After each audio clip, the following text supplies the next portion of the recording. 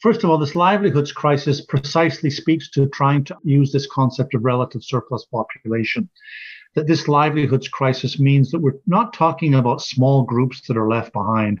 You know, in a country like Pakistan, you were talking about tens and tens of millions of people who basically have been left behind. And ruling elites or ruling classes ultimately, at the end of the day, don't care about them because they are superfluous to their needs.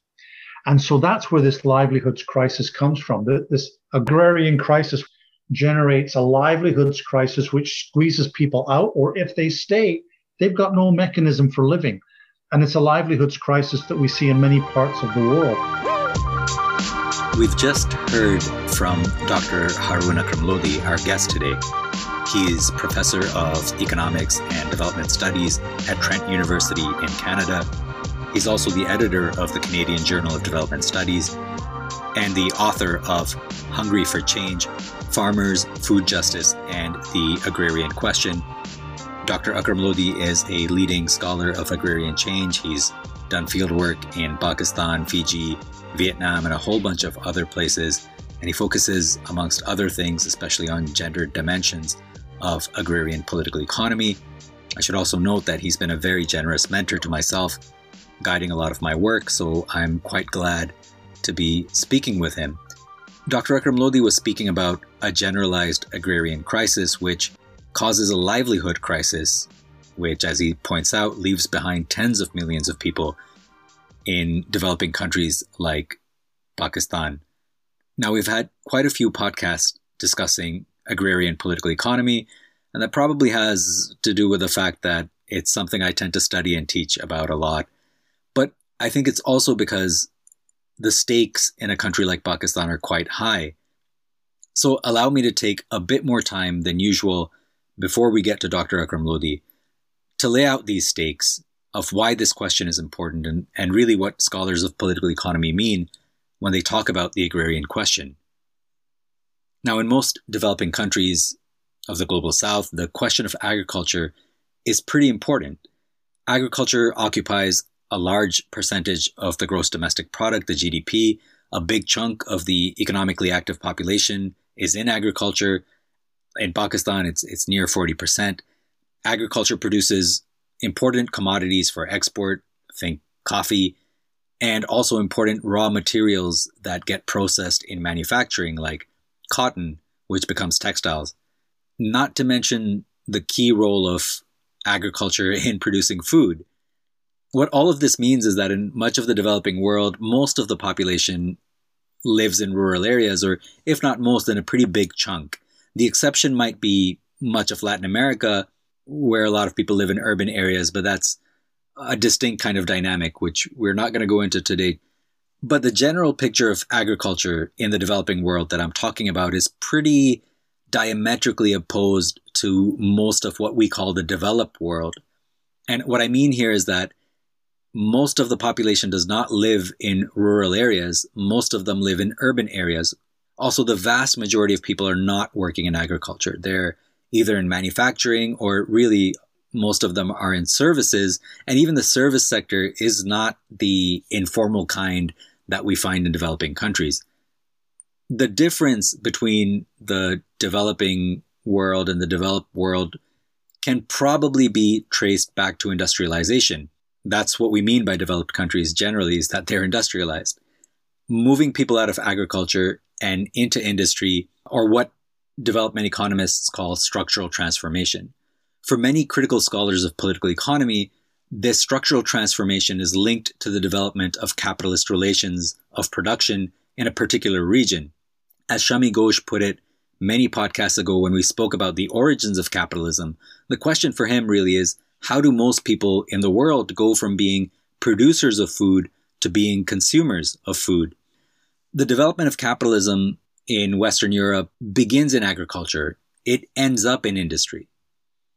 So for much of the 20th century, the question for many formerly colonized nations was one of achieving this kind of structural transformation. The development of capitalist relations and especially capitalist industry in place of a predominantly agricultural society. Arguably, The only ones who did that were certain East Asian countries like Korea, Taiwan, and increasingly China, and maybe a few other countries here and there. Now, critical scholars of agrarian political economy call this the agrarian question, or rather, they talk about three interrelated agrarian questions, and I'll try to illustrate this with my basic understanding of South Korea and Taiwan. The first agrarian question is, how do you get from non-capitalist or pre-capitalist agricultural relations to capitalist relations in agriculture? What does capitalist agriculture look like? It's not going to look the same everywhere. It's never looked the same everywhere in Europe. It's not going to look the same everywhere in the global South or third world. But some people put this transition toward capitalist agriculture in terms of a transition from feudalism or tributary modes of production to a capitalist mode of production. Laying out what this really means is pretty complex, but one key idea is that the development of specifically capitalist relations leads to the transformation of landed overlords as well as the peasantry. Basically, your agrarian classes get transformed. And by peasant, we mean somebody who owns or rents land and mostly farms it using their own labor and their family labor. Now, as we see in the case of most developed countries, the peasantry basically stops existing. They are transformed mostly into waged labor and then later into people working in knowledge industries or service sectors and stuff like that. Now, in Korea and Taiwan, what the first agrarian question looks like is that after the Second World War in the 1950s, the capitalist-oriented elites and the U.S. military occupation, because these countries were occupied by the United States, basically pushed through a program of land reforms. They took the land of these large landlords. There was a lot of concentration of land at the top, and they gave that land to the peasants, to the people who were farming it, land to the tiller. And they also supported peasant agriculture through irrigation, through credit, through other kinds of supports. And this raised the productivity of agriculture. It was one way of introducing new relations of production into agriculture. Okay, so what does this mean about the transformation of these peasants into waged labor? This leads us to the second agrarian question, which is, how does capitalist agriculture, or really agriculture in general, contribute to, or maybe not contribute to, industrialization? The question here is, can changing the way stuff is produced in agriculture lead to greater productivity? And ideally, a rapid increase in productivity, so that you can use that surplus from agriculture to pay for the capital accumulation that you need to get your industry going. See, in South Korea and Taiwan, what this looks like is once you've given the land to all those peasants and you're giving them support, you can also tax them. And that taxation forms a surplus. And that surplus helps with industrialization. Now, as productivity increases in agriculture through new technologies or through better seeds and better fertilizers, which is new technologies, you need less people on the land. And these people are then incentivized to go to cities and work in factories, to work in industry. There's other sources of capital accumulation as well, very important sources of capital accumulation, but agriculture certainly plays an important role.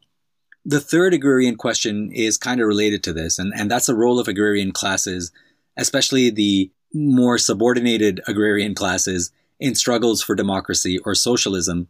It's important to note that in the early days, in the 1950s, both of South Korea and Taiwan's elites and the U.S. military occupation were pretty worried that their large agrarian populations would end up supporting communism.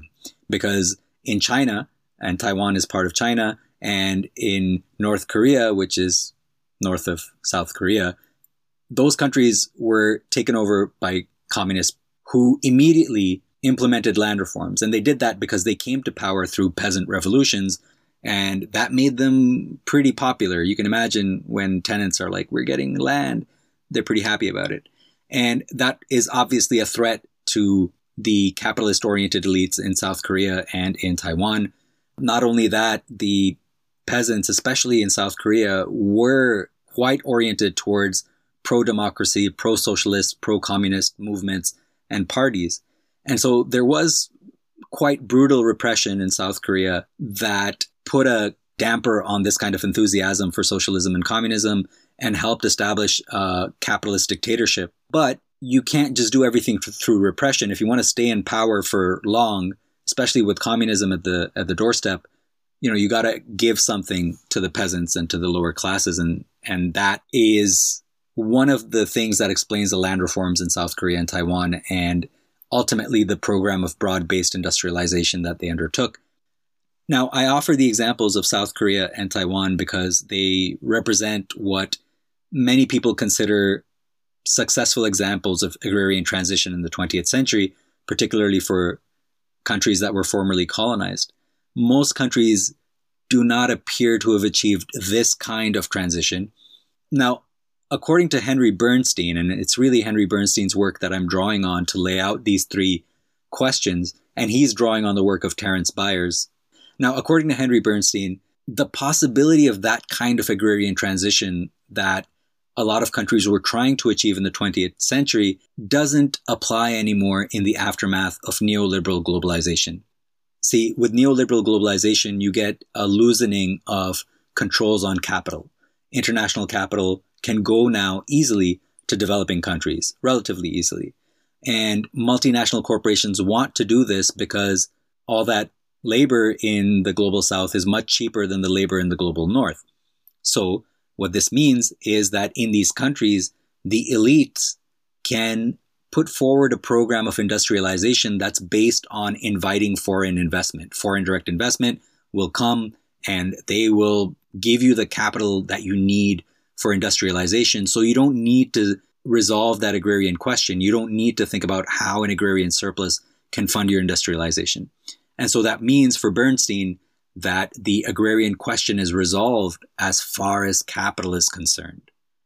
But this kind of leads to an industrial sector that is relatively small relative to the large population you've got in that country. And it doesn't really generate employment for the vast majority of people because industry that's capital intensive doesn't suck in that labor. And so the agrarian question of labor is still not resolved. So then there's an agrarian crisis. So what does this agrarian crisis look like? How is it different from agricultural problems in the 20th century? What does neoliberal globalization, and especially the policies that flow from it, mean for agriculture? How does that change the structure of relations in the countryside?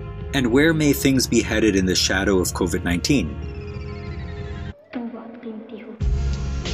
Welcome to Introduction to Political Economy, where we discuss the relation between politics and economics, between power and production, and a bunch of other stuff. I am your host, Numan Ali, Assistant Professor of Political Economy at the Lahore University of Management Sciences in Pakistan. So, to discuss the agrarian crisis and the agrarian question in the 21st century, let us turn to Dr. Haroon Akram Lodi. One thing that I wanted to ask you about is a term that you use, and a lot of scholars of agrarian change use this term, which is the agrarian crisis. And I guess the idea is that right now, if you're a farmer, if you're a peasant, if you're involved in agricultural production in most of the world, or perhaps the entire world, you're not doing that well. Can you explain this to us a little bit? Sure.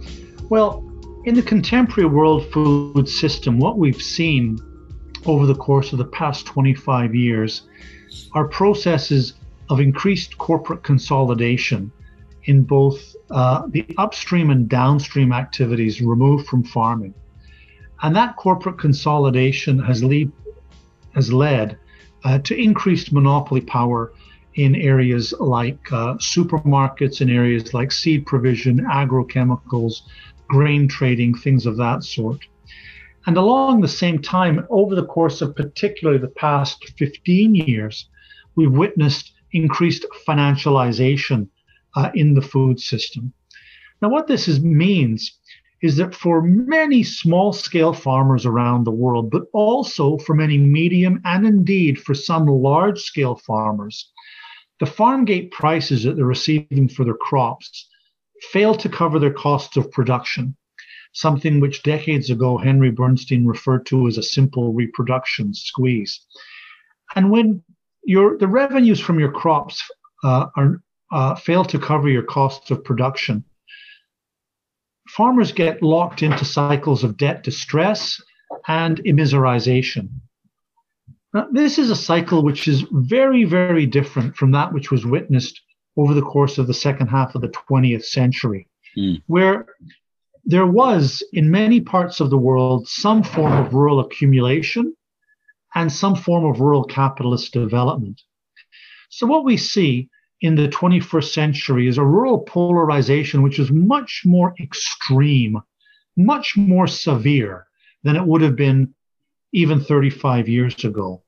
As we see in the hyper inequalities of contemporary neoliberal globalization, those hyper inequalities are reproduced in food and farming systems, whereby a very small number have the bulk and a very large number have very little.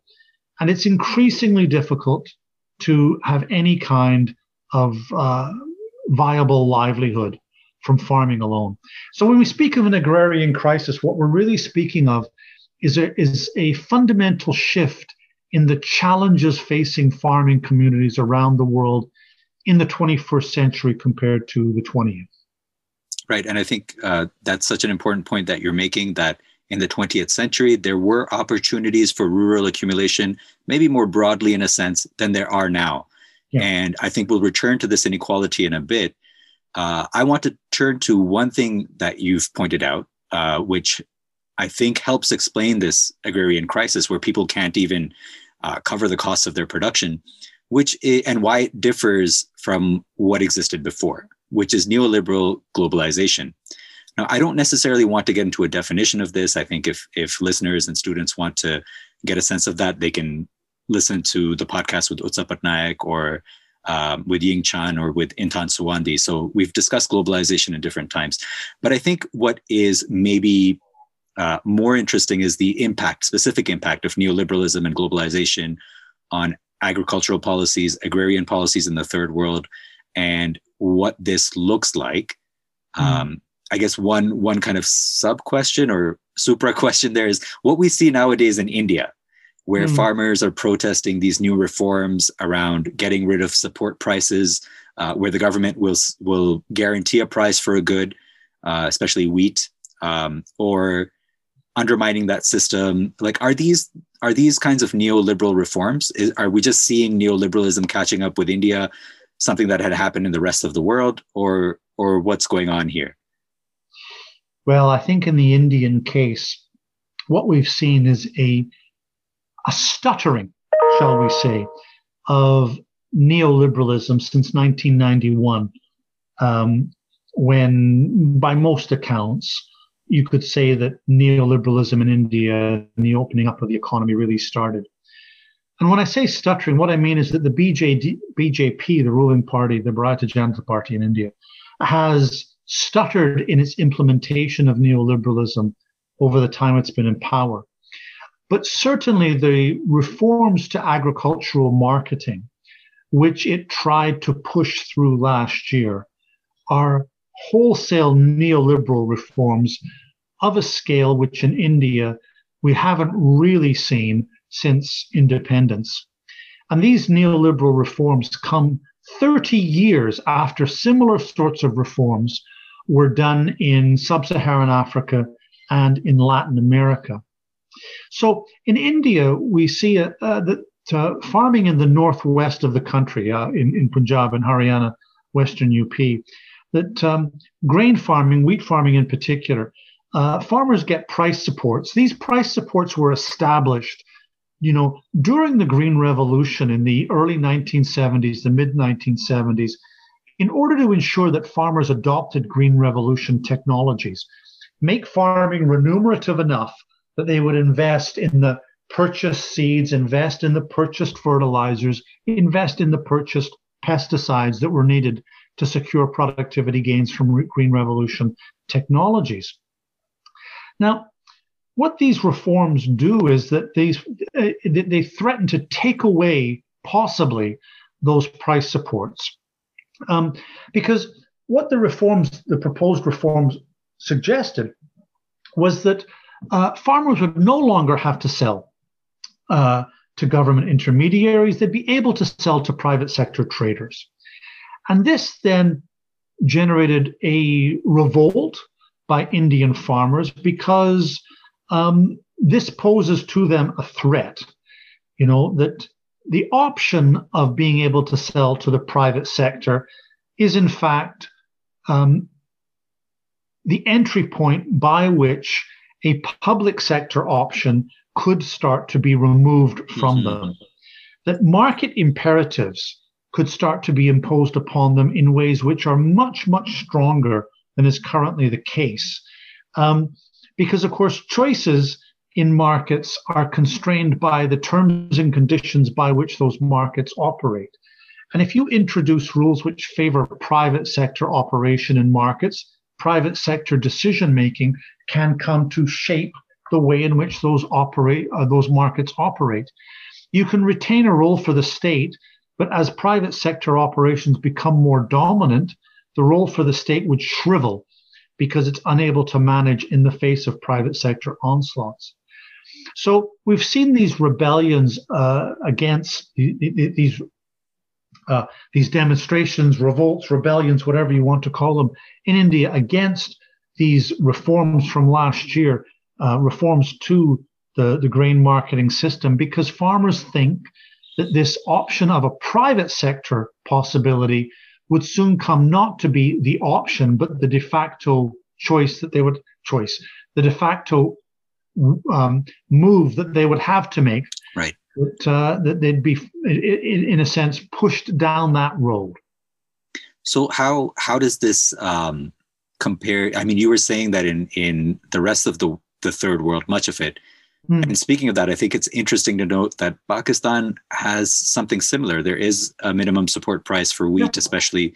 So there's also that same kind of conversation constantly happening in Pakistan that we need to open up and privatize the markets rather than the state doing this. But you were saying that in much of sub-Saharan Africa and in much of the rest of the third world, this had already happened 30 years ago.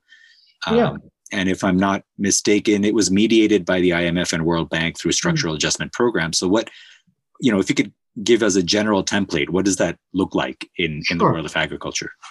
Okay, so I mean, and just to go to your point, I mean, the International Monetary Fund for many, many years has wanted Pakistan to eliminate price supports to wheat farmers. I mean, this has been part and parcel of a series of demands they've made for stabilization facilities. But of course, stabilization facilities are a process of negotiation.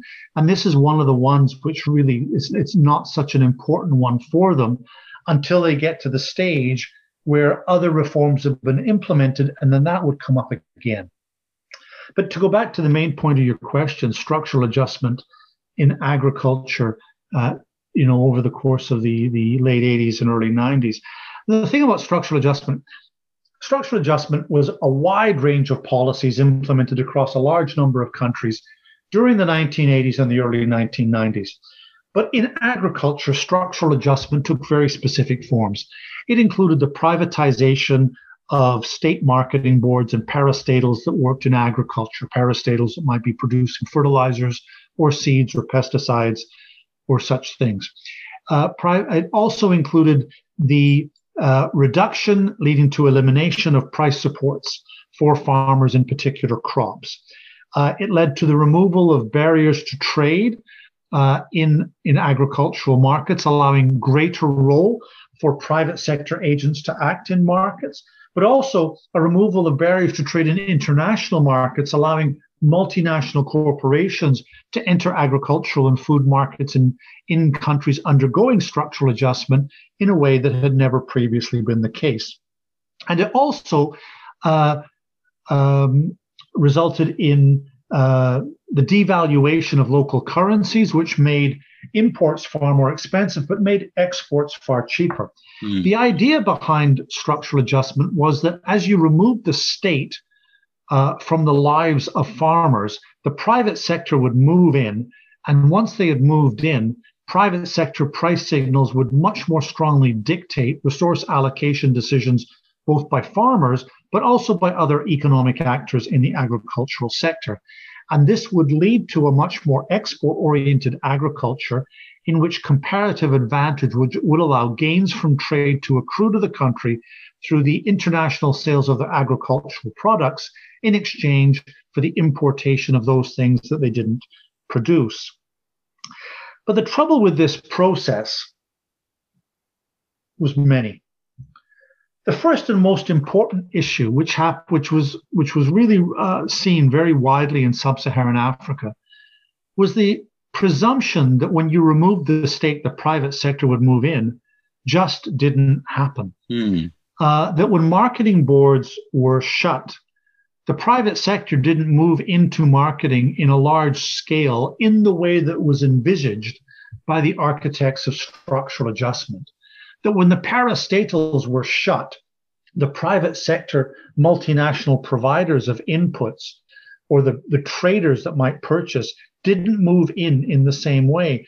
And so what we saw in sub-Saharan Africa was quite chaotic marketing arrangements for more than 10 years. And it was also the case that when barriers to international trade were lowered, you saw an explosion of food imports into countries, usually imports from subsidized American, European, or Japanese sources, not so much Japan, I should say, but certainly European and American sources, subsidized sources, which because they were subsidized, were able to outcompete local production on price. And so therefore, local livelihoods in countries undergoing structural adjustment were upended because they could no longer sell into local markets in the face of international imports. So the result of this process was to facilitate processes of agrarian change, because the only farmers that were able to navigate these intricacies were the strong, who could navigate the processes of market-led restructuring. And so what we saw was an increasing bifurcation in sub-Saharan Africa and in Latin America between larger scale, much more capitalist-oriented farming operations, and then increasingly marginalized small-scale petty commodity producers who face this simple reproduction squeeze that I talked about already as a consequence of this process of structural adjustment. The contemporary agrarian crisis that we see goes back to this process of structural adjustment. But structural adjustment was imposed in countries at an uneven pace. It was introduced across countries differentially, and so it's been playing out for a long time. And it's also something which, as the Indian case demonstrates, some of the main reforms that you would label structural adjustment type reforms. You know, the Indian government wanted to bring it in just last year. This is in a set of policies that we've seen now for a period of going back almost 37 years. Right. So it's a long-winded process of restructuring. So this, I think that's a really important point you're making, that this is an ongoing kind of struggle where certain actors want these reforms and others are pushing back. One thing that you mentioned that's really interesting to me, it just stood out, is how when you get rid of state marketing boards, private traders do not step in. Because I think I'm familiar with almost the opposite case, like in Mozambique, when they got rid of private traders, the state was unable to step in. Or when I think about Pakistan now, the so-called Aarti, the middleman, if you get rid of that person as a purchaser of crops, then it would probably be, I mean, the state could do it in Pakistan, but probably would not do it competently anyway. But I think the more important thing is the role that the trader plays as a provider of credit and capital to small farmers. Sure. But there's several things that can be said there, and that is trading itself is not a one-off activity. That what you get are small traders who are aggregators of crops, and those small traders sell on. The Aartis are aggregators, and they sell on, and eventually they sell on to much bigger operations. And what I mean when I say the private sector didn't move in is that in some cases under adjustment, the private sector didn't move in. But in other cases, what you saw was that the private sector, when it did move in, moved in only under the condition that it was the only operation that was going to operate. And so you had the replacement of a state-owned monopoly with a private sector monopoly. And that private sector monopoly took the rents which would have accrued to the state-owned monopolist and appropriated them as private profits. That's the reason why they wanted to move in. And that isn't to the benefit of farmers either. So the key issue is the way in which, state marketing boards as the final step can work to the benefits of farmers or cannot. And that's not a question where it's a yes-no answer. That's a question where it depends upon the specific circumstances in a specific setting. In Vietnam, the state marketing boards, which are responsible for the international sale of rice, have been very successful in making Vietnam one of the largest rice exporters in the world. Local marketing is done by the aggregators. They're the ones that buy the rice and sell on, but eventually it ends up with the state trading corporation. That state trading corporation does make a premium over what farmers get in order to run their operations. They do accrue those rents, but it has been a system which has benefited Vietnamese farmers greatly. By way of contrast, when the private sector did not move into cocoa marketing in Ghana, the result of this was a decline in cocoa production, a decline in earnings in the rural economy, and an expansion of agrarian poverty in Ghana in the main cocoa growing regions. And this crisis in the cocoa sector was only really resolved when, after having done away with a parastatal marketing board, the government decided in the end to recreate a parastatal marketing board. And when it recreated that marketing board, it didn't create the old model. It went for a lean, efficient, market-oriented marketing board, something akin to what here in Canada was like the Canadian Wheat Board. Right. And that more modern marketing board has actually been incredibly beneficial to farmers over the course of the past 5 or 8 years, who've seen the cocoa farmers have seen their incomes go up quite well because of having a, if you like, pro-farmer marketing board rather than a pro-state marketing board. So one has to be careful about drawing, distinctions. Sometimes this state-private distinction is quite misleading. Private sector operations can be highly competitive or highly monopolistic. Private state sector operations can be very efficient or highly inefficient. Forms of ownership do not determine efficiency. What determines efficiency is a response to competitive pressures and the fact that you have to innovate because of competition. So ownership is something that is, it's something of a neoliberal poster boy as to why we need private ownership, but it is actually quite misleading. Right. So it's really about getting into the, as you said, the specific circumstances or the nitty-gritties of what is the balance of forces, what are the competitive pressures, all of that stuff. Yeah, absolutely. I wanted to pick up on another point that you made, which is one of the reasons that farmers in the global South have a difficult time competing on the international market is that farmers in the global North are subsidized so heavily by their countries. Now, this has always confused me, and maybe you can help me understand this. So it's the World Trade Organization, but also bilateral agreements through which countries negotiate what subsidies should look like, what tariffs or taxes on imports and exports should look like. And I guess the neoliberal mantra would be, we want to lower tariffs as much as possible and we want subsidies to just be gone, which is also, as you pointed out, the IMF and World Bank are also on that. The United States wants India and Pakistan to get rid of the minimum support price for farmers and other supports like that. But isn't it supposed to be like a quid pro quo, like tit for tat? If, okay, we're going to lower our subsidies, if you lower subsidies. So if the global North is so heavily subsidized, how would they get off asking global South countries to get rid of their subsidies and other trade barriers? Well,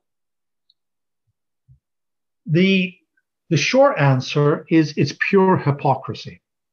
That's the short answer. Subsidies remain in the United States and Europe primarily for, I would say, 2 reasons. In the United States, subsidies remain because of the magnified political clout of voters in largely agricultural states in the United States Midwest, where lower population states elect senators who have just as much say as senators from large population states. And so therefore, those senators from low population rural states have a vested interest in maintaining their political base, which is rural, and therefore a vested interest in maintaining and indeed expanding subsidy regimes to their farmers.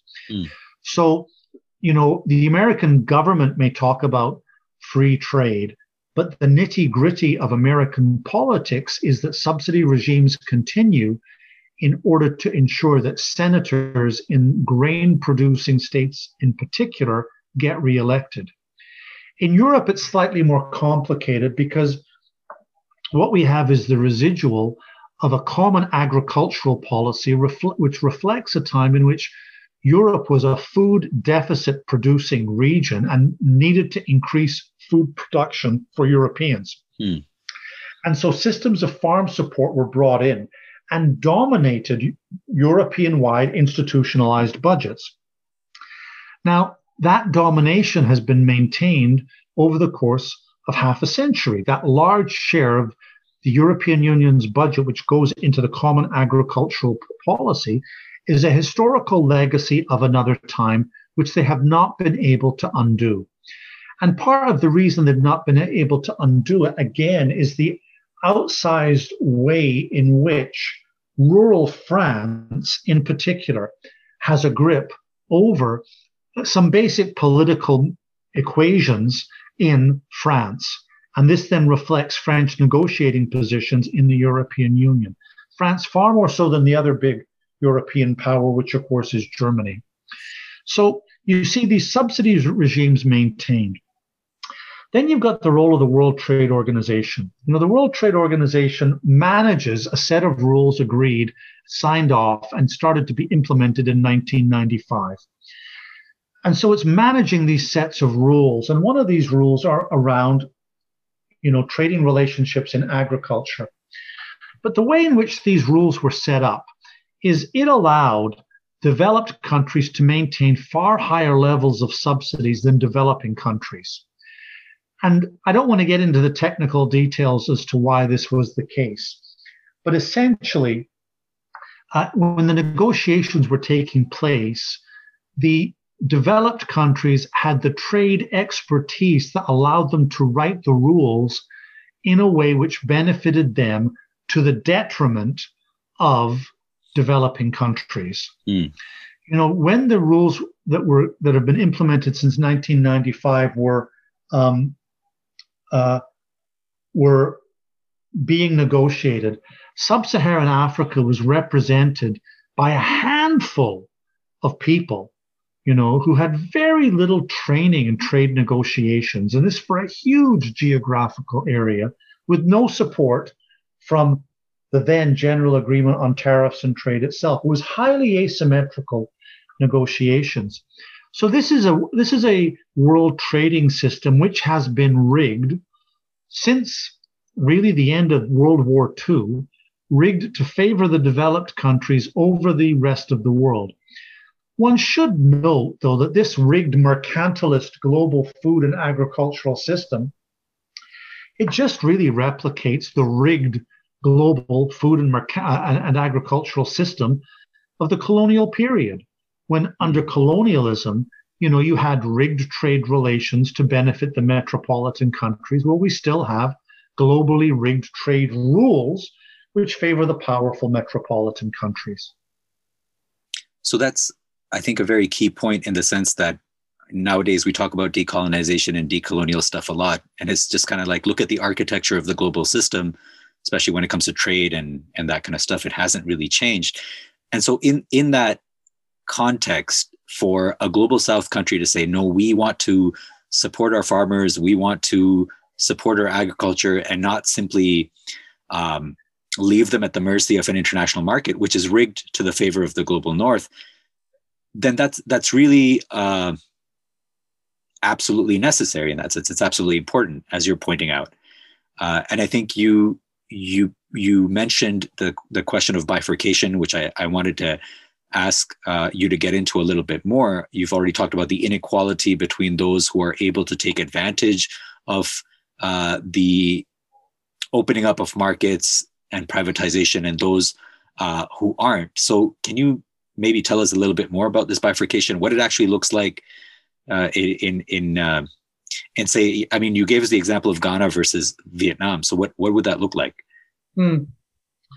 Well, I mean, if we look at, bifurcation is this idea that in farming and agricultural sectors, what we see in developing countries, what we are seeing is the emergence of two distinct, shall we say, ways of organizing economic activity, or two distinct modes of productive behavior, two quite distinct farming subsectors, if you like. So hence bifurcation.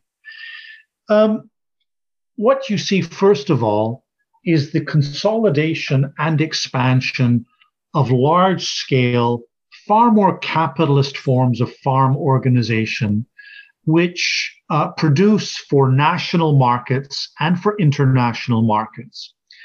And these enterprises are run very often by managers.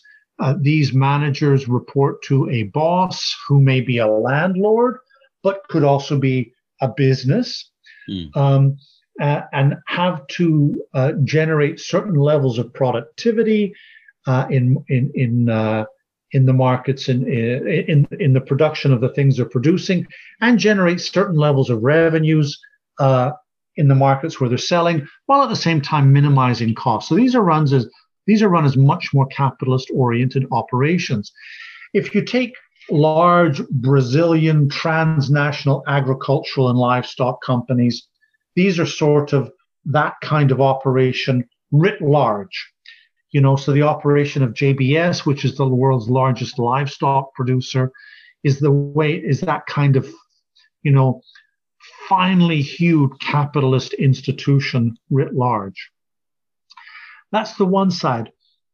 On the other side of this bimodal distribution are those small-scale petty commodity producers who over the past 25 years have become even more squeezed, whose simple reproduction squeeze, this inability to even cover the costs of producing, has become more and more stretched over the course of the 21st century.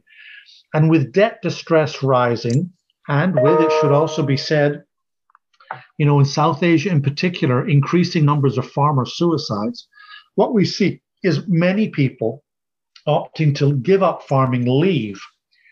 And so this squeezed farming sector generates rising numbers of what Jan Bremen calls footloose labor, labor that moves back and forth between the country and the town, working temporarily in the town for a wage, going back for a wage, retaining a garden, but really trying to construct a very precarious livelihood across various social spaces. This is a group which Vladimir Lenin would have referred to as semi-proletarians. This is the group that has really grown as small-scale petty commodity producers get forced out, squeezed out of farming. But the real thing that we've had, beyond farming in the course of the past 20 years has been the rise of this other group, which Marx wrote about in Capital, which I think is really important to really understand. And that is this group called the relative surplus population. The population that is surplus to the requirements of capital accumulation. And what this means is basically for capital to further accumulate, they do not need this population to buy their products. They can have other groups in society buy their products. So this group gets left behind, the detritus of capitalist development. And this relative surplus population then becomes the foundation of what I think in the era of COVID-19 and 2020 is a very important concept from political economy, which during 2020 and the pandemic, I haven't seen used enough, but I think is really important. And that's this concept of social murder, that relative surplus populations can effectively be subjected to such stringent lives by the forces of capital accumulation that they die in excess numbers. And this is, according to Engels, effectively murder conducted by ruling classes upon the subaltern because they've been left behind. So that's what I mean really by this bifurcation. A small group of very large-scale mega capitalist mega farms, a squeezed small-scale petty commodity producing sector in many countries. But the thing that really has to be gotten to grips with is this footloose labor, the relative surplus population, and social murder. So there's something, I guess, that confuses me about the model that you've just laid out of bifurcation. When I look at countries like India and Pakistan, so I'm not too sure about what the rest of the world looks like in detail, but because the protests that we see in India, some of those farmers have a lot of land and they have a lot of capital, the ones who are against these reforms. And same in Pakistan, when I look at the similar kind of counterparts who are protesting against IMF and World Bank policies, are these very large farmers who have, hundreds of acres of land. They're hiring wage labor. Their main beef is usually the lack of government subsidies for electricity, but they also want minimum support prices and stuff like that. But I would imagine those to be the kinds who would be taking advantage of the bifurcation to be moving toward international markets or toward that kind of competitive capitalist agriculture. So what's the distinction there, or what am I missing there? I think the distinction here is these are not the large-scale mega farms that I'm talking about. The farmers in India, these are relatively prosperous farmers who have managed to maintain their lives during the course of the Green Revolution up to now. But these lives have been sustained by very specific accumulation strategies. And what this strategy is that continued accumulation cannot be sustained on the basis of farming. And so what these farmers do is they invest the resources that they're generating into another accumulation strategy, and that is migration. And so what you see is that these farmers are members of a Northwest Indian diaspora that spread around the world, in which family members move to other countries with their educational credentials and start to move up, into the prosperous middle classes, are able to remit significant amounts of money back to their homes, allowing these farms to survive the squeezes that medium scale farms can face in the face of these pressures. So, I must say that when these protests started out, I thought, okay, these are rich peasants that want to maintain their dominance in the Northwest Indian countryside. And I sort of shifted my position. Just because one sees tractors and one sees people that are eating pizza doesn't mean that these are the large-scale capitalist farms of which I'm talking about. Certainly they're not the small-scale petty commodity producers. But these are farmers who face limits to accumulation and were unable to transition into these large-scale farms, primarily because of difficulties in acquiring land and land in sufficient size that would make wholesale mechanization a useful strategy. And so you pursue, when you face a limit to accumulation, you pursue something else, and that is migration, to the Gulf, to the UK, to North America, to Australia, whatever. And that's why you get some family members educated. And that's one of the reasons why there's been such diaspora, or the United States, I forgot the United States. Sorry about that. That's one of the reasons why there's been such widespread diaspora support for these farmer protests, because, many of the diaspora are 1 or 2 generations removed from those farming circumstances. But there's no doubt about it that these medium-scale farmers do face a threat to their livelihood if price supports are removed. And that's the reason why they're mobilizing against it.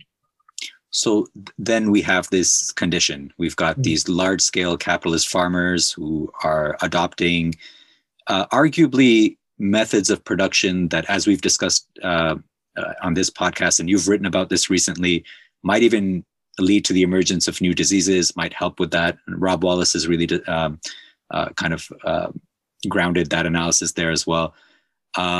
But then we also see that the relations between the global north and the global south can also exacerbate food insecurity. I mean, this is a problem now that Pakistan is facing, especially with its wheat crop.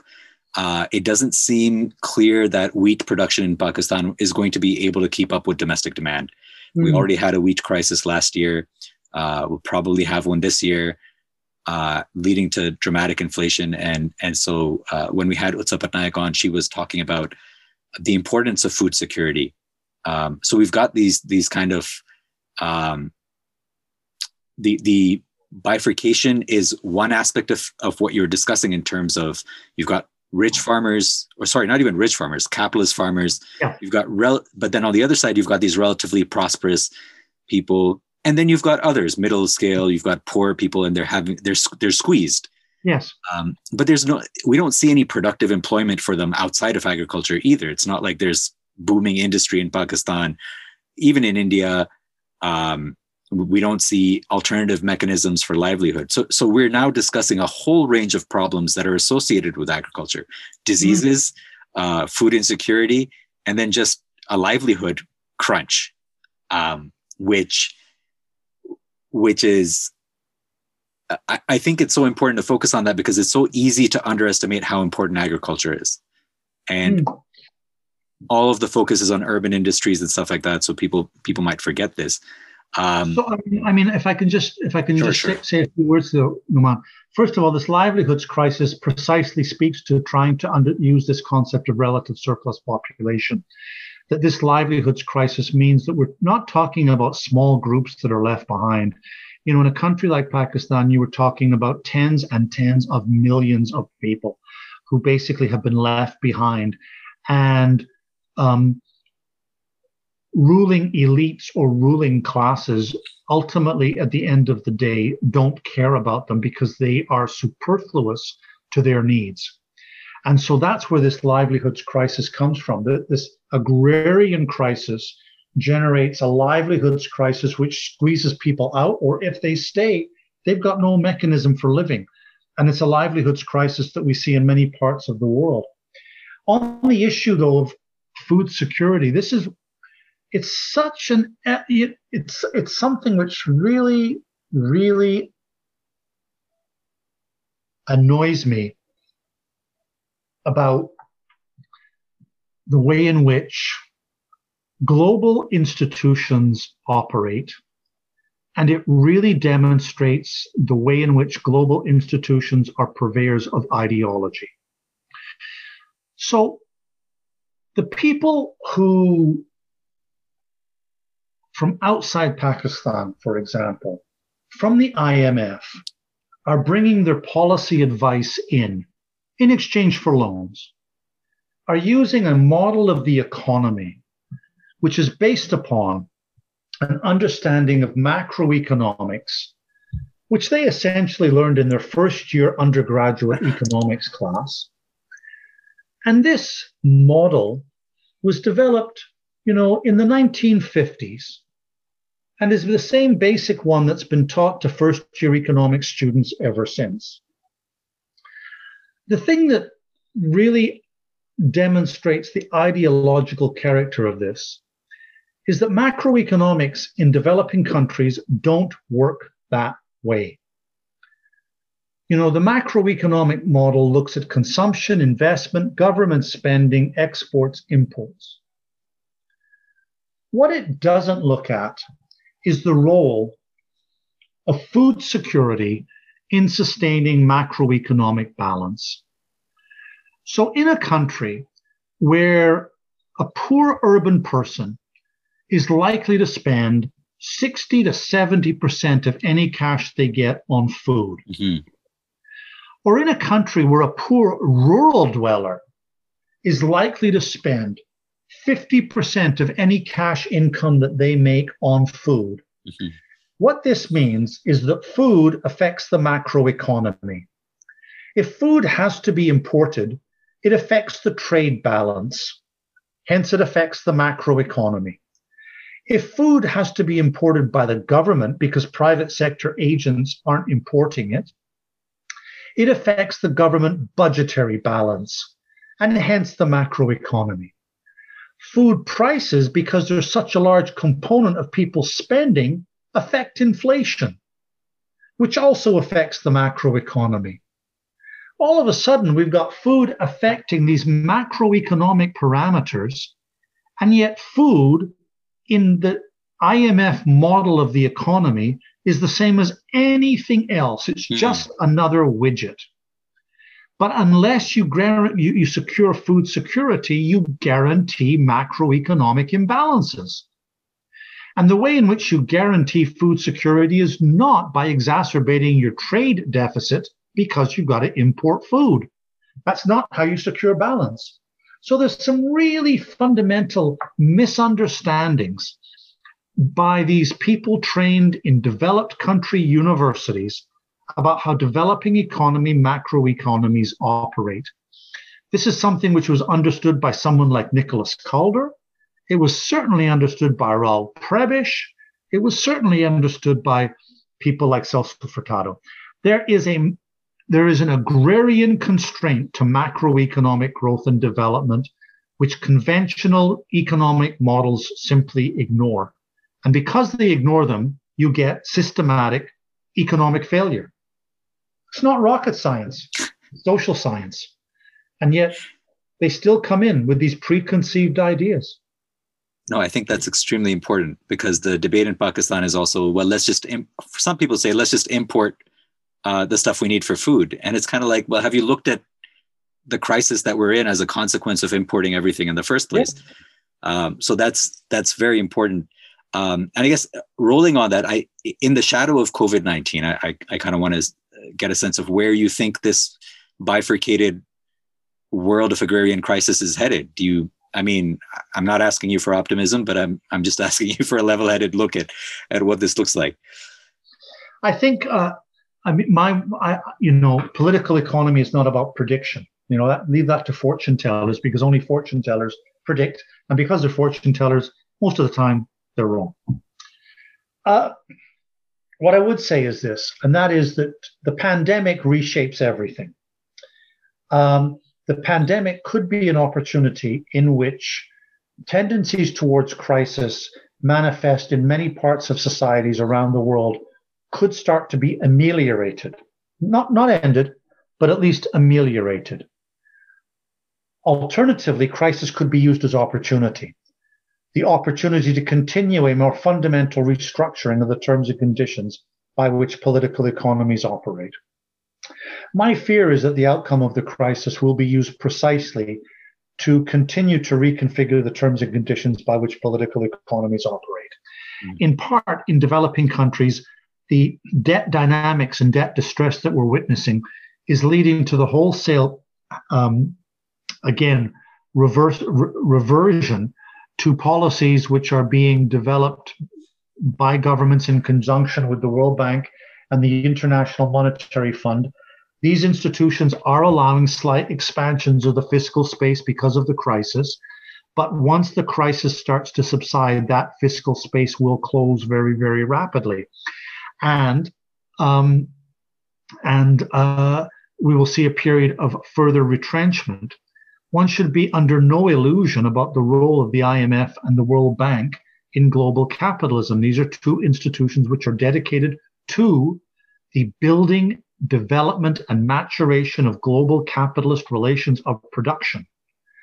And the building, development, and maturation of global capitalist relations of production includes agriculture.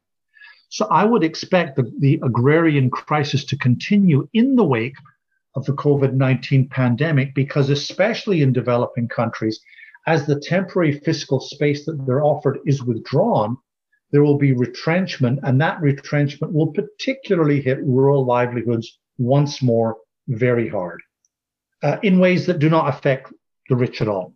Right. So I'm quite pessimistic about it. Yeah, it doesn't sound very good when you've got crisis and you add crisis on top of that. But of course, for the global, for the global rich, for the global capitalist class, the crisis is an opportunity. It's an opportunity to once more restructure the world economy in a different way. And one has to remember that the global crisis now is different than the one in 2008. The 2008 financial crisis was a crisis at a time in which the global technology companies, which are so dominant now, were very small. But now we have a situation where global capital is driven by global technology companies. So it's a very different period. And so how this crisis plays out is something which will look very, very different, I think, than, say, the 2008 crisis or the 1997 crisis.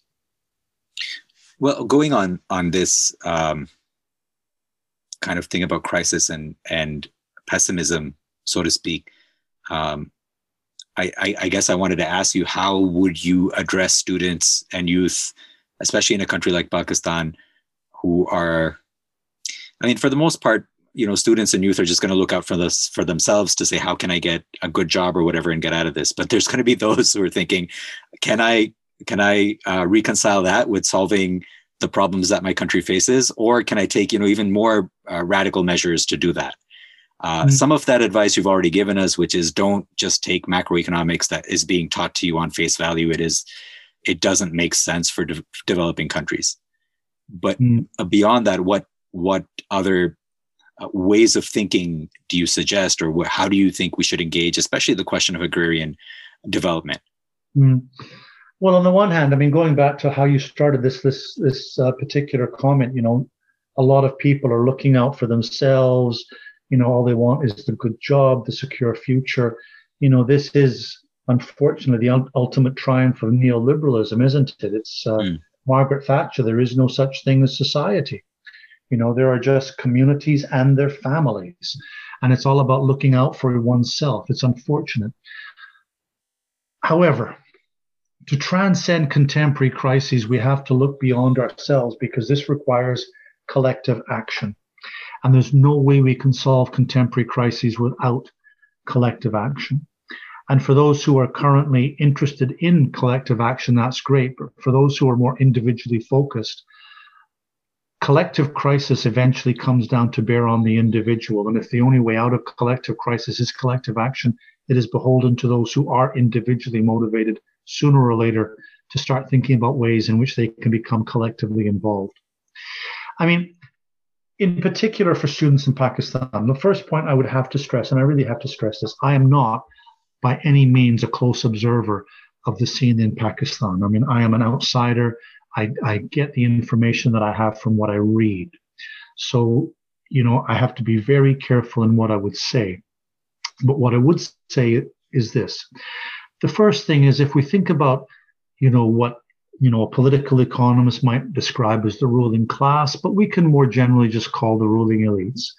The political, the economic, the landed, and the military elites. The thing to remember about these elites more than anything else, I think it's been demonstrated time and time again since the late 1980s, if not before. And that is that these elites do not care about much of Pakistan's population. They do not care about the agrarian crisis because it does not impinge upon their lives. Their interest is facilitating their own enrichment. And for those that are dispossessed by processes of development, rural and urban, they don't care. We see in Pakistan this phenomena that I've already spoken about, the growing relative surplus population, surplus to the accumulation requirements of the elite, those that can be left behind, and in a pandemic, left to die. It seems to me that a resolution of the crisis, first of all, requires a political resolution before there can be any kind of economic resolution. And my own view on this has been fairly clear for decades. And that is going back to the ways in which political mobilizations in Pakistan in the late 60s and in the early 70s mobilized people in support of an alternative that they thought would be different and would be better. And I've spoken with my family members who were younger and alive at the time, and this was without doubt the most optimistic time of their lives. You know, when the possibilities of a peasant worker alliance coming together to mobilize for socially just, progressive political change was possible. And I mean, this is what Pakistan still needs, a worker-peasant alliance, which is not concerned with the interests of the elite, but is concerned with the interests of the mass of the population.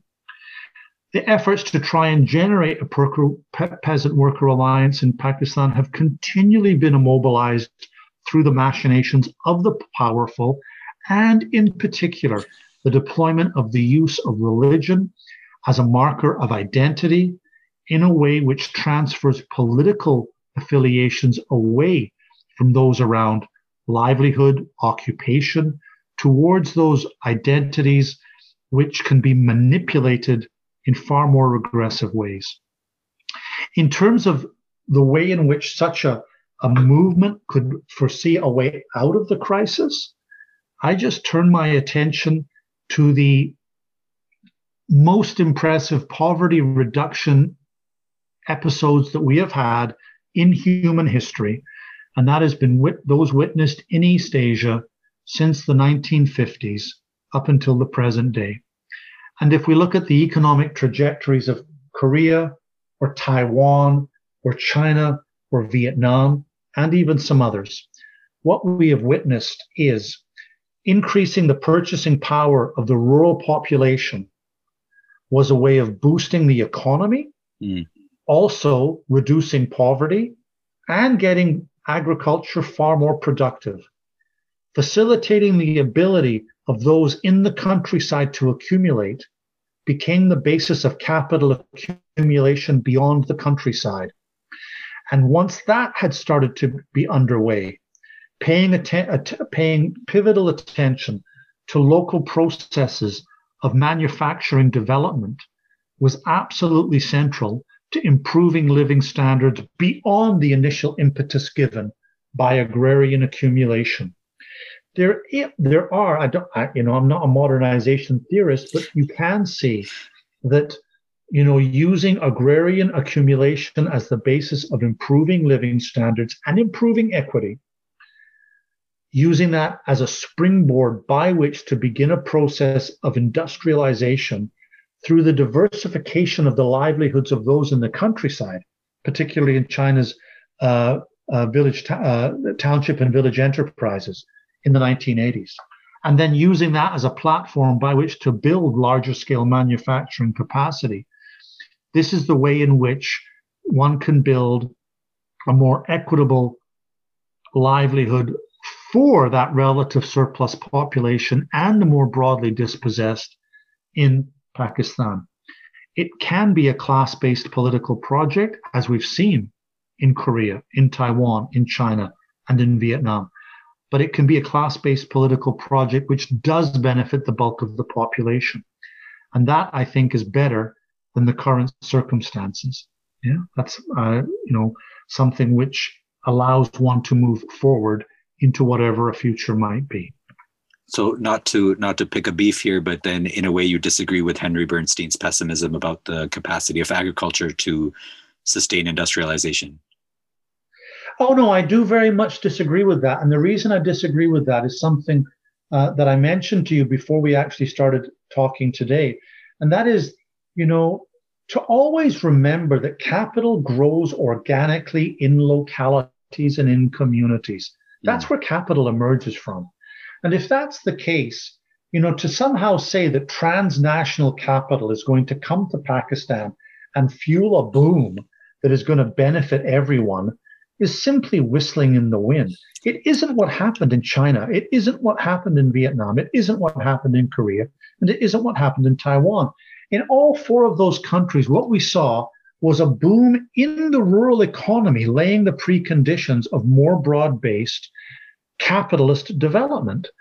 And I think if one recognizes that, particularly in China, it's so easy to forget the fact that, China produces so much for us, but this is relatively recent. If we went back to the mid-1990s, there was no foreign investment in China. China's economy was driven for the first 15 years of its boom by a growing rural economy and diversifying farmers using township and village enterprises to build nascent manufacturing capacity.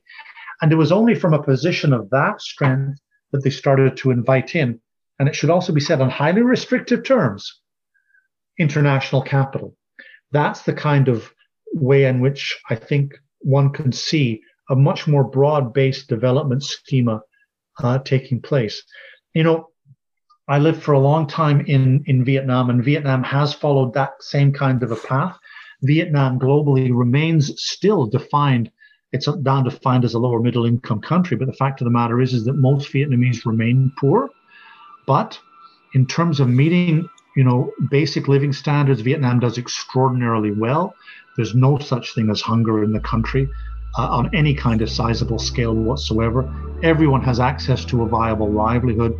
And it has to be said, over the course of this pandemic, 35 people have died in Vietnam. The country has handled the pandemic, in my view, better than probably any other country in the world.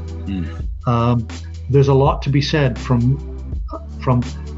boosting the rural economy as a foundation of moving people out of poverty into a different world. Fantastic, and I think that's an excellent place to conclude us when. No, but before we conclude, one proviso. There is one proviso which I have to stress, and that is it must be done in climate-friendly ways, because absolutely the fundamental constraint that poor people face is the impact of climate change on their lives. However, I do think that one has to get away from the myopia which says that industrialization equals brown and something else equals green.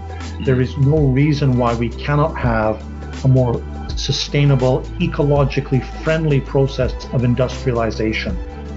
Just because we industrialized one way in the Industrial Revolution or in China does not mean that we have to industrialize inevitably in that way everywhere and destroy the planet in which we live.